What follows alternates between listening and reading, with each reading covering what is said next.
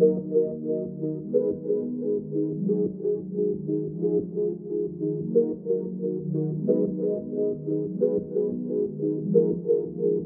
the seed shall be prosperous, the vine shall give its fruit. The ground shall give her increase, and the heavens shall give their due. I will cause to remnant of this people to possess all the 40 years in the wilderness, let's those that are hearing this, lift your heart high, let's deny all this wickedness. God told me to picture this world where the lions play with the lamb and the kid, watch with all those who say, blessed is he who comes in the name of the Lord. Hosanna in the highest. Jesus Christ is the open door. The poor turn rich and the rich will turn poor.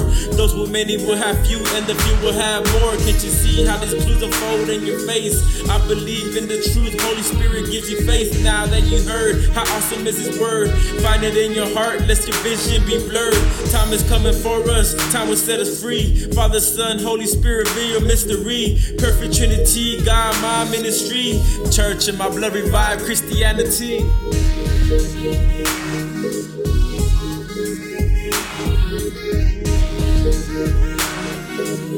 For the mountains shall depart, and the hills be removed, but my kindness shall not depart from you, nor shall my covenant of peace be removed, says the Lord who has mercy on you. It's crazy how many can't seem to bless us every day. We're blessed to be awakened to a day of refreshment. Instead of being sore, we can smile and be happy while lie to ourselves with sadness, hoping something happens. I can't begin to dream of how I can curse one in hopes to make myself feel free. It's no wonder why we wake up mad, being a hater to ourselves. Like my brother David said, in the days of the past I roamed this earth, searching for a father, but why bother when I already have one? So please forgive me for being cautious. This autumn we bravely changed from the top to the bottom, from where we started to continue to bring the words for my son and daughter, so I can be baptized in your water, to leave behind a legacy to make my people proud, to do it for God, my family, the world, and for now.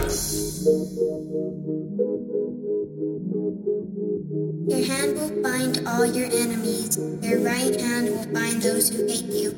You shall make them as a fiery oven in the time of your anger.